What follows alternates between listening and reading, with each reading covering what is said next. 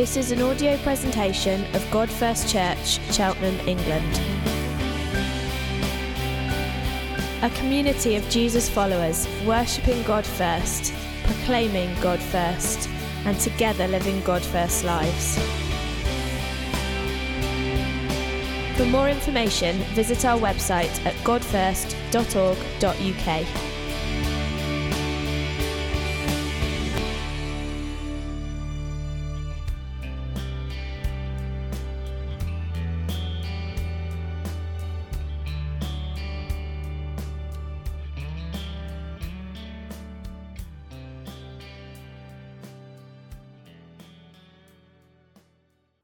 I've just had this on my heart for a long time.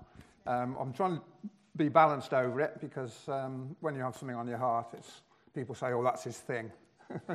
You know, it could be I'm into Proverbs or Psalms or the history of the Jews or deep theology, all things like that. But this, in a sense, isn't my thing. This is my life that I'm going to share with you in a moment. As Howard was talking about God as creator. What about that sunset last night? Wow. Did people see it? It was just staggering. You know, we had to go out and look. I've got a cousin staying from Canada. He was out there with his camera, saying, "I've never seen anything like this." And if you look to one side, there was a small rainbow as well, wasn't there? And I thought, "Oh yeah, this is fantastic." And I thought, "Yeah, that's the God I'm going to talk about tomorrow." Yeah. And as fathers, Howard already said about fathers.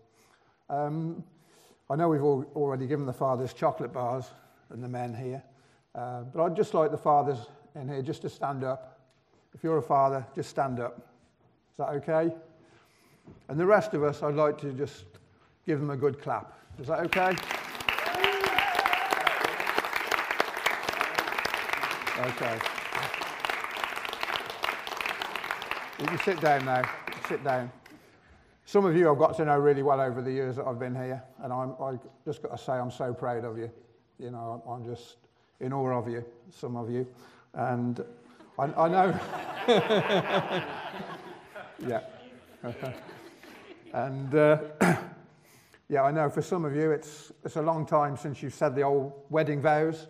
I do, and looked into the eyes of your wife and thought this is the most beautiful woman in the world, and also going back to when you saw your firstborn being born, you know, just the awe and just the amazement of it.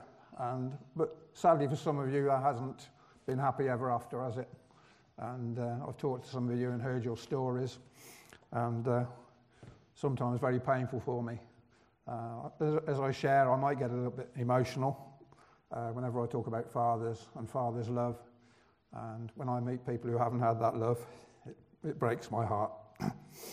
The talk will be mainly based around the story of the prodigal son, which is my favourite story in the Bible. Any books on the prodigal son I love to buy. Stories on the prodigal son I love to hear.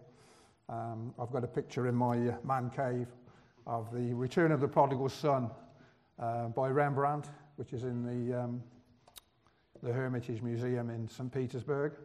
I would like to have got there to see it, but obviously with the Russian war, it's probably going to be very unlikely for the next few years.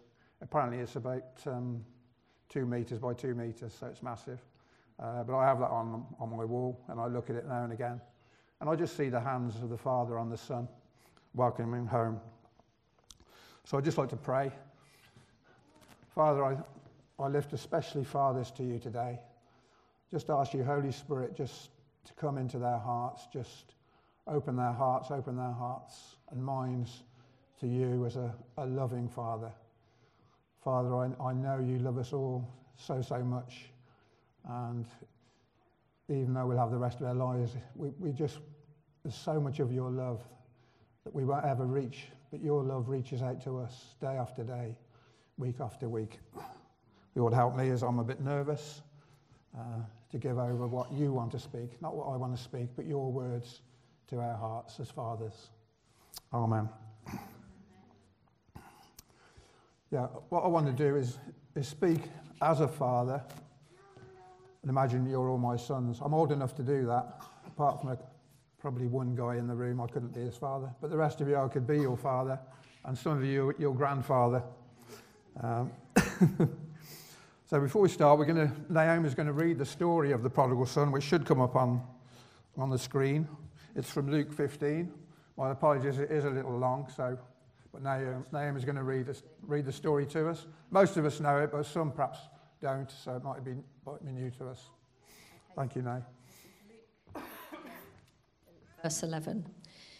Jesus continued, "There was a man who had 2 sons. The younger one said to his father, 'Father, give me my share of the estate.' So he divided his property between them. Not long after that, the younger son got together all he had, set off for a distant country, and there squandered his wealth in wild living. After he had spent everything, there was a severe famine in that whole country, and he began to be in need. So he went and hired himself out to a citizen of that country, who sent him to his fields to feed pigs. He longed to fill his stomach with the pods that the pigs were eating, but no one gave him anything.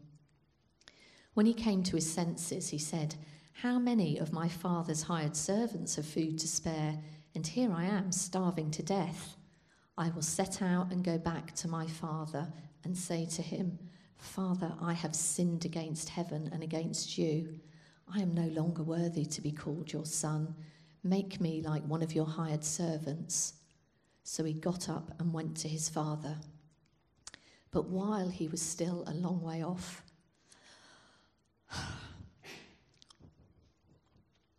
his father saw him and was filled with compassion for him. He ran to his son, threw his arms round him and kissed him.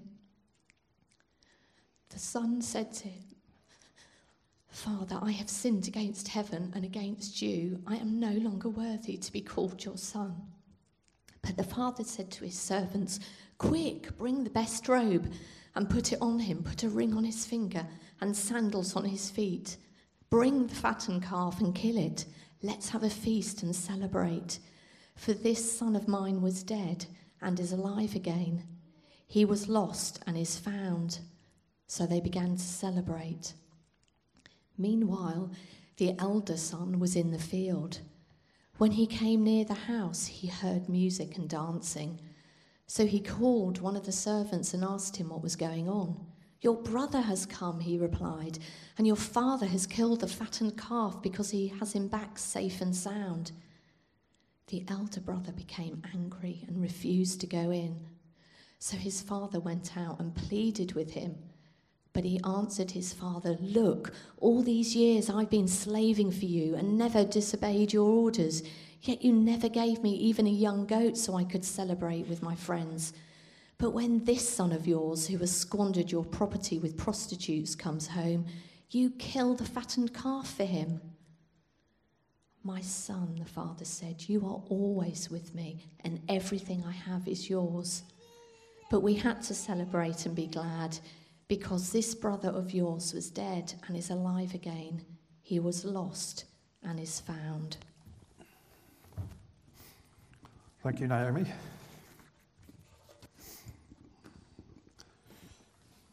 If you can bring up verse 13, that would be good. So the younger son set off on a journey. So I'm just going to ask you the question now. Will you come on a journey with me? Is that okay? Will you come on a journey with me? I'll be talking openly of my own journey, both as a prodigal and the older brother. I'll be talking obviously mainly to the fathers, so ladies, don't switch off. I think it will be equally applicable to you. When I was writing that down, I thought of the time when God took Adam and took the rib from Adam and made it into a woman. And I would say to you guys, the rib is taken from under the heart. So I would say to you guys, let your wives feel the heartbeat of God through your heart. Keep your wife close to your heart. Through this, Philip in the Bible said to Jesus, "Show us the Father." That was the cry of Philip's heart. Show us the Father. And Jesus said to him, Basically, if you want to know what the Father's like, look at me. Look at me. If you want to know what the Father's like, look at me. So through my story, we will find a Father who looks and acts like Jesus. Just like to read something to you now, a little bit more light-hearted. Two brothers are terrible troublemakers. They are always breaking things, stealing things, lying, and making all kinds of general trouble.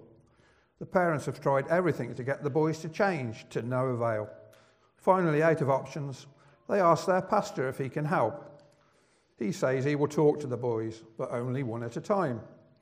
The parents drop off the youngest and go home, promising to return to get him soon. The boy sits in a chair across from the pastor's desk, and they just look at each other. Finally the pastor says, "Where is God?" The boy just sits there and doesn't answer. The pastor begins to look stern and loudly says, "Where is God?" The little boy shifts in his seat, but still doesn't answer.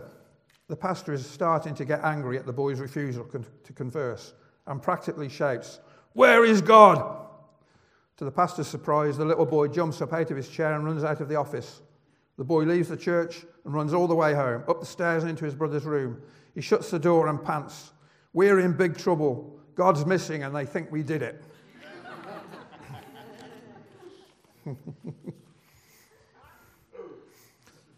So for many of us, over the years, we've found the God side of the Trinity harder to understand.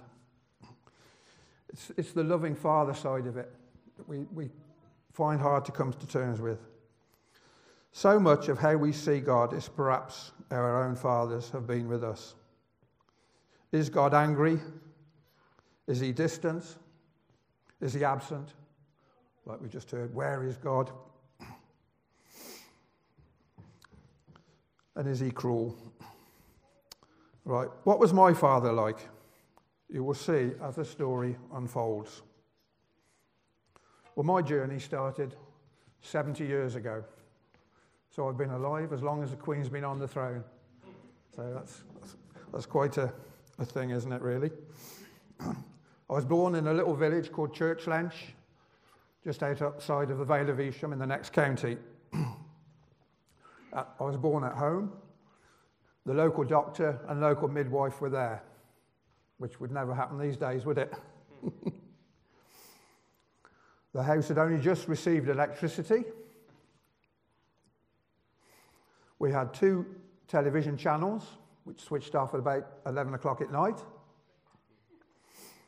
Population of about 300. In that village, we had 3 shops, a post office, a general store, and a sweet shop, which for a little boy was amazing. Very often I bought stale sweets from there. There was no sell-by dates there. Mostly at that time, the men worked and the ladies stayed at home, bringing the children up. It wasn't until I was about 11 that I met anyone from another nationality. We were all white kids. I had 2 classes in my infant school, 2 classes, that was all. So the age ranges were split like in half. Had 2 teachers. I learnt to count on an abacus, which is a little frame with beads on. For those of you who don't know. There were no calculators. Midday at lunch, we would have a quarter of a pint of milk given to us, which I really enjoyed. One of the joys of where I was born is I loved the countryside. I grew up to have an appreciation of nature, which I loved, and I've still got now. So in that sense, it was idyllic. We could just go with my mates, we could go out in the country and just disappear. And do all sorts, build dens, jump streams, generally get dirty, go birds nesting, it was legal then, but it's not now. I love music, absolutely love music. There was no Amazon Music then, no Spotify. I had a little tin transistor radio, which I would tune in at night to something called Radio Luxembourg or Radio Caroline. There was no Radio 1, That came in 1967. So there we go. That was. Then I got into my church life. My parents were Christians, and we went to a little village Baptist church, which was made up of what they call box pews, which you've probably not heard of. You'd go in, you'd open the door, like that, step in, and it was all enclosed. You sit on a hard wooden seat. They were done to keep you warm. Each pew had a family in it, because it was before the times of electricity. It would keep the drafts and things away. It was a strange church in many ways. There was a hymn board up there which had 5 hymns. Whenever I used to sit down, I used to look how long the hymns were, how many verses. If they had 6 or 7 verses, ugh. If there was 4 hymns, that was joy. 11 o'clock, the back door of the church opened and these black-suited men would walk in, 4 or 5 of them, the deacons, and they'd all come in. And someone would put on a different voice and say, "Heavenly Father, we're gathered here today." I don't know why I put those strange voices on. So you can imagine that went on Sunday after Sunday, week after week, month after month, year after year. And I hated it. I just could not hate it. I had no concept of a loving God. The church didn't have much room for the Holy Spirit. So that was tough. And then I went on to my teenage years. I moved from a little school of about 60 to a high school of 1,000. And those were tough years. Some friends of my parents went to them and said that I was evil. They told my parents I was evil. And Luke 15:14, if you can bring that up. It said the prodigal son felt like he was in a famine and in need. I felt like I was in a famine personally, emotionally. Obviously it wasn't lack of food. I just felt in need. I just felt lost, and I didn't know why. I couldn't tell why. I just felt lost. I felt angry. At school, I used to get in with the bad gangs, and then I'd have a change of mind and get back in with the good side of the people. I got into fights, and I just felt lost. And I think looking back now, a lot of it was because I wasn't affirmed by my father. My father, who I honour, and I thank God for him, and he was amazing in many ways, and I'm sure I learned from him some good ways in life. But he was damaged. He came into marriage and fatherhood very damaged. He was one of 4 children, and he was the only child who was picked on by his father. He was hit by the buckle end of a belt many times. I was told that his mother had to plead with his father to stop it, or he would kill him. But when he came into that, because of the way he was treated, it's almost like he abdicated being a father on the emotional side. I'm glad that in one way, I'm glad that he abdicated discipline, because I wouldn't have wanted to go that way. The discipline in my home was left to my mother. He was a workaholic, and I loved sport. He didn't. I loved music. He didn't. I used to love watching a program called Top of the Pops, which some of you can probably remember. And he used to shout at me it was the devil's music. So that did a lot for my confidence, didn't it? Fortunately, I had the outdoor life where I could go out into the countryside. I loved my own company. I took on a lot of sort of projects in the pet world. I kept goats, mice, birds, pigeons, you name it, I kept it. My son who's here, he followed that way a little bit. He knows what I mean. But my father never came alongside me. I would have loved to have played cricket and got into a football team, but there was nothing like that, because he didn't like it. That was it. So, there are any fathers here, if your sons or daughters have got passions that you can't recognise, I would ask you just to humbly just come alongside them and help them, encourage them, try and build them up. I know it's not easy sometimes. So I had no compass point as a teenager growing up. And also, I had a sister who was perfect. She was well into her education. She learned to play the piano. I've never known her do anything wrong. So she seemed like the apple of my parents' eye. So I had that to contend with. I'm sure some of you have had that with siblings who seem to excel over you, etc., etc. So I'm not blaming my father. That's the way it was.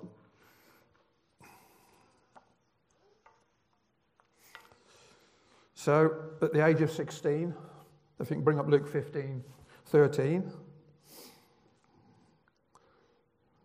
I had the opportunity to set off for a distant country. Because I'd always loved the outdoor life, I managed to get a job as a trainee forester near Peterborough, which was about 80 miles from where I lived. So I thought, this is it. I'm off to the distant land now. This is my prodigal journey carrying on, as it were. I still moved away. I was still confused. I was still unaffirmed.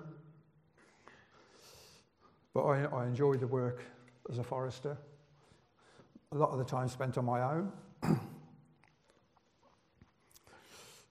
Then at 17, I became a Christian. You say, well, between the age of 16 and 17, that wasn't long for you to sow your wild oats and travel to a distant land. Looking back, I think my mum was probably praying for me. So Luke 15:17, if that comes up. I came to my senses and became a Christian. 2 months later, I had the joy of being filled with the Holy Spirit, baptized in the Holy Spirit, which was just, looking back now, it was the Father affirming me, but I didn't realise it then. I didn't realise that's what he was affirming me as a son.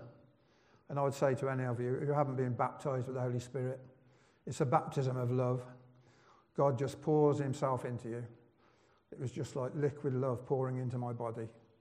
And I was literally drunk on it for 3 days. I had to be helped down the street. I was staggering, holding onto lampposts when I left the church. But that's another story. My father was very misogynistic. Maybe that was to do with his lack of self-worth and with wanting to be superior. There is no doubt we are shaped by our fathers, for good and bad. Mine, by his nature, gave me a good work ethic, and he was also a kind man and really provided for his family. He was not good on the domestic front at home, and I must admit, it's something I have had to work at, and it's caused quite a few arguments with me and Chris over the years, I think. So I've had to keep working at it. He was hot on timekeeping, which I think I've picked up on as well. Again, Chris perhaps isn't the best at timekeeping, so we've had to work around that a little bit.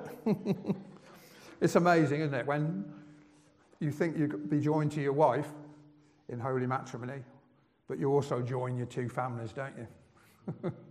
And that can be challenging.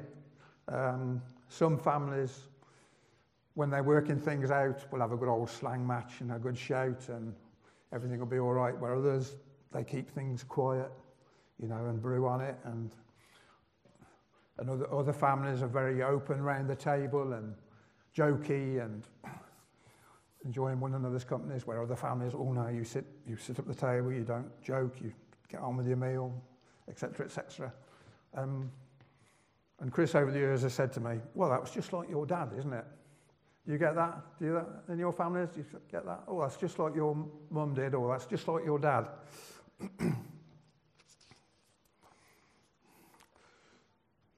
So no doubt our upbringing affects us. And the old question, isn't it? Is it caught or genetic?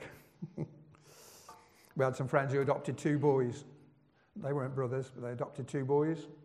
The one boy grew up model citizen. The other boy got into crime and drugs, in trouble with the police. Sadly, he died from a drug overdose. But we found out later that his father was the same. Even though he'd been adopted, his father was a criminal. And we all watch these TV programs, don't we, like Long Lost Family, and how if twins have been separated, they come together. They dress the same, they've got the same jobs. So there is some genetic thing in it, isn't there? But I think most of it, I think, is probably learned from our parents. Then we get children who are pushed by their parents down a certain path. They're trying to pursue their own dream through their children. Expectations put on children to follow a certain career path. Chris has got a friend she went to college with. Her parents were both university professors, and they wanted her to go down the same route. She ended up being a teacher, which was amazing, but that wasn't good enough for them. And she's told us since that she was never affirmed. She was never told that she was loved. The only thing was they wanted her to be a university professor. Then there are controlling parents. I had 2 friends. One was a farmer's son. The other was a Baptist pastor's son. Both fathers were very controlling over their sons. Wouldn't let them go out and mix with the world. Wouldn't let them pursue their own path as regards a job. Both of them sadly ended up taking their own lives. So we all know stories like that, you know. So, and then there are absent fathers. They could equally be mothers, but probably less likely. Cruel and abusive fathers, emotionally and physically. The hurt, pain and rejection is very real, and we bring it with us into life, marriage, relationships, parenting. When I finished forestry, it was a time of recession like now, and I had to look for another job. So I decided while I was looking to join the family business, which was home appliance repairs and sales. So I joined the family business. Even then, I wasn't affirmed as a son joining the family business. I was employed as an employee. So I was still suffering from a lack of affirmation. Even though I was a Christian, I was still looking for affirmation. I always loved my work, whether it was forestry or in home appliances. So I went from in forestry working on my own to going around people's houses to repair their appliances. So I would meet 6 or 8 people a day. So I'm a very shy boy. I had to learn on my feet. Then I went on to marry and have 2 sons of my own and then a daughter, one who's here, who I'm very proud of. I hope I've learned from the way my father fathered or tried to father with my own children. You'll have to ask Tom whether I was any good at that or not. But I hope I've been an affirming father. So when you become a Christian, it's a miracle. It's a miracle. Some people you meet, they're absolutely changed, and their past life seems to be forgotten about, and the pain and everything of their past life seems to be forgotten about, and they're changed overnight. But in my experience, that's not very common. From my observations, most of us still carry baggage, scars, wounds, memories. We still have prodigal ways. I had a friend, he was an architect, and he decided to get into property development and into property. And he started off quite with small properties, but then he got up to £1 million, £2 million properties. And then he started having the big cars, and he was a workaholic. He couldn't stop. Then he got more and more property. He got into business properties. I followed him and his wife round through 6 houses. His wife would put down roots, get to know the people in the community, and off they go again. Then the affair started with him, and his wife had him back no end of times. In the end, she couldn't do it anymore, and they had 2 children. Some of the friends, again, he was a workaholic. He worked on a big farm that sold vegetables to Tesco's, and in the summer he'd work 14 hours. They had 4 children. One day he came home, his wife had walked out and left him with the 4 children. So I know there are many reasons why people divorce and separate. But that was a real shock. Then I had another friend. She was conceived on the back seat of a car in a one-night stand. She carried that. She could not deal with the pain. She tried so many different ways. But she struggled the whole of her life to try and find a father. She didn't know who her father was. Those 3 people I've just mentioned, they were all Christians. Which in a sense is shocking, isn't it? When I was growing up in my village, I knew no one who was divorced. And there was only one single parent in the village. So now it's gone completely round the other way, hasn't it? With much pain and sadness. So those people I've just related, they had prodigal ways. They had baggage. They had wounds. I think I always wanted to follow Jesus and learn of his ways when I became a Christian. The older I got, the more it seemed out of reach.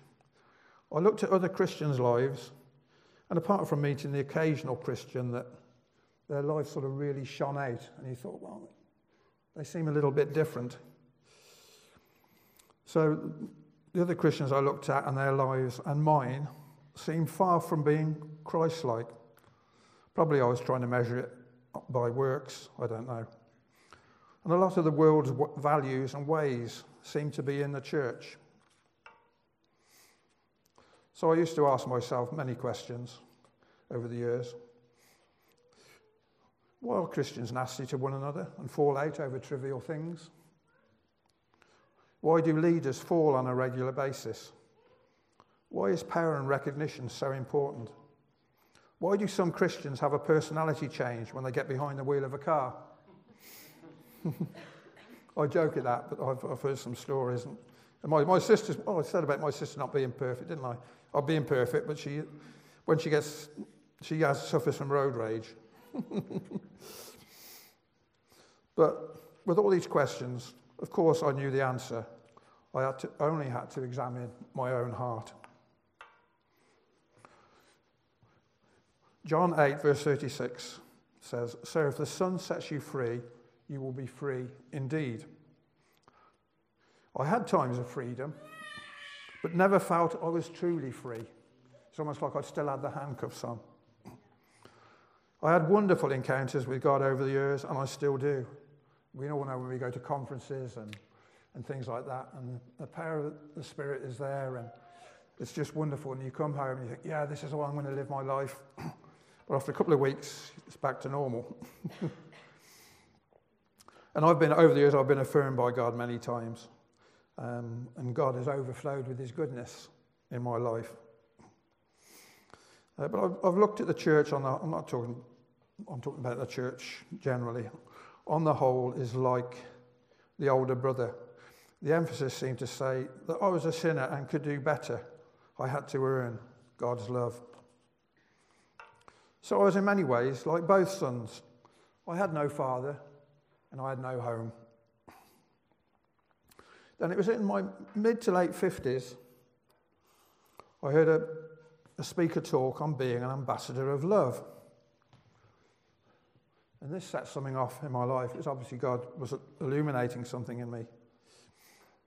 And this guy prayed for me. And as you know what an ambassador is, he represents the country of birth in another country.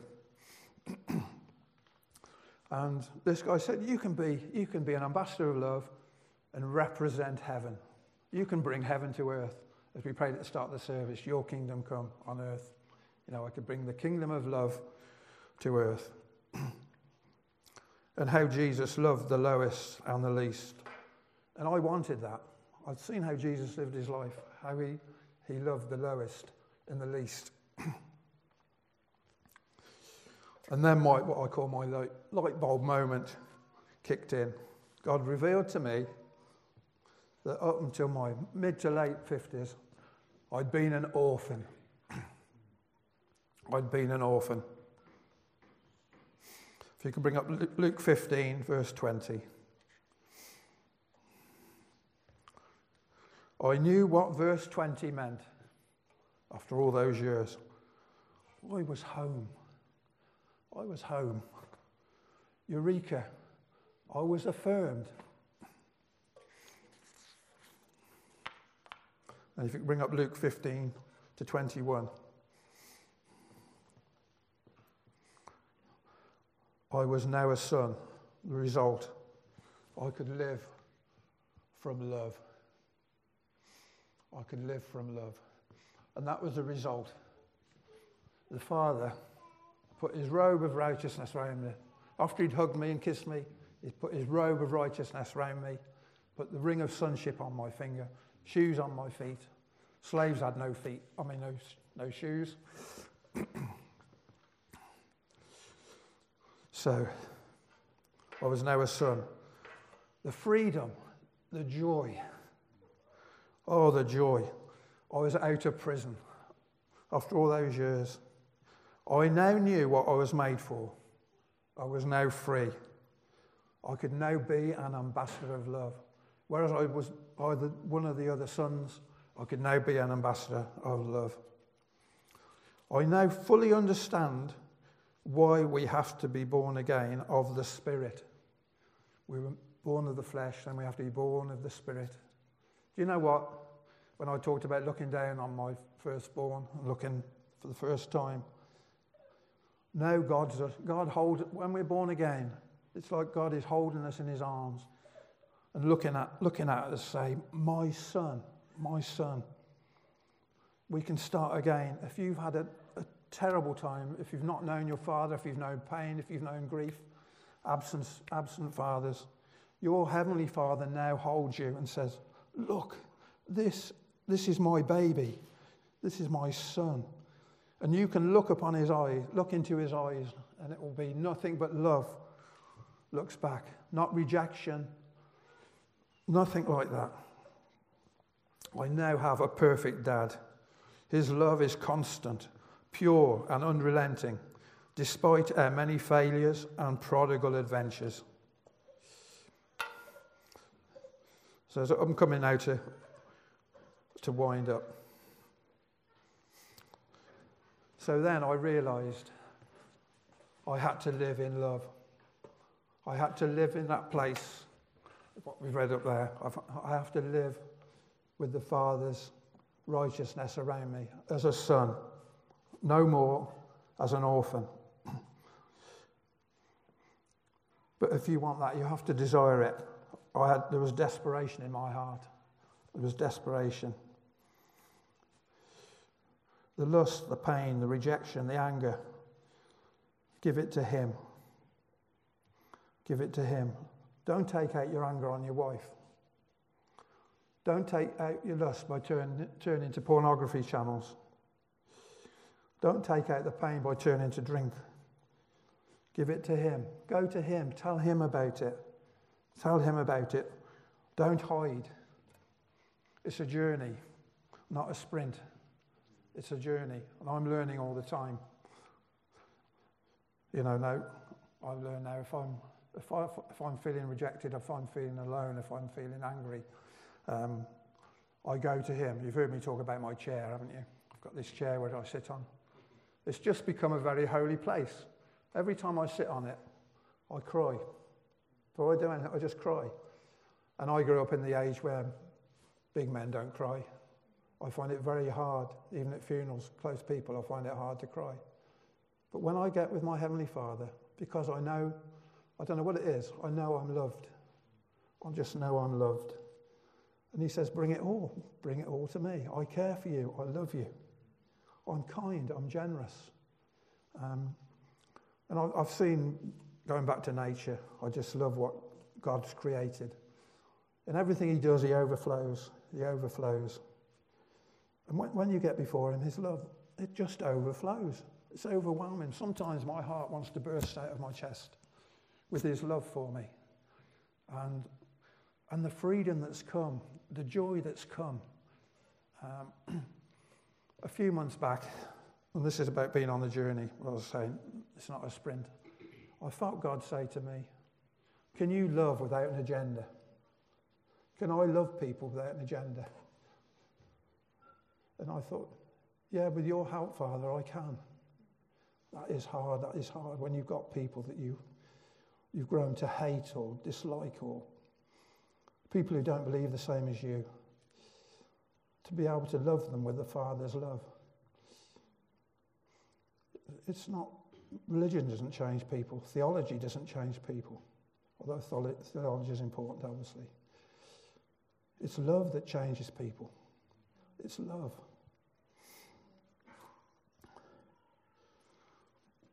So I'll hand over now to Herod. I've opened up quite a bit of my life there, and I would like to say that my father, towards the end of his life, did realise that he was loved by a Heavenly Father who loved him, that he spent all his life fearful of hell, and that was nice. And we did have a lovely relation towards the end, relationship. Sit down.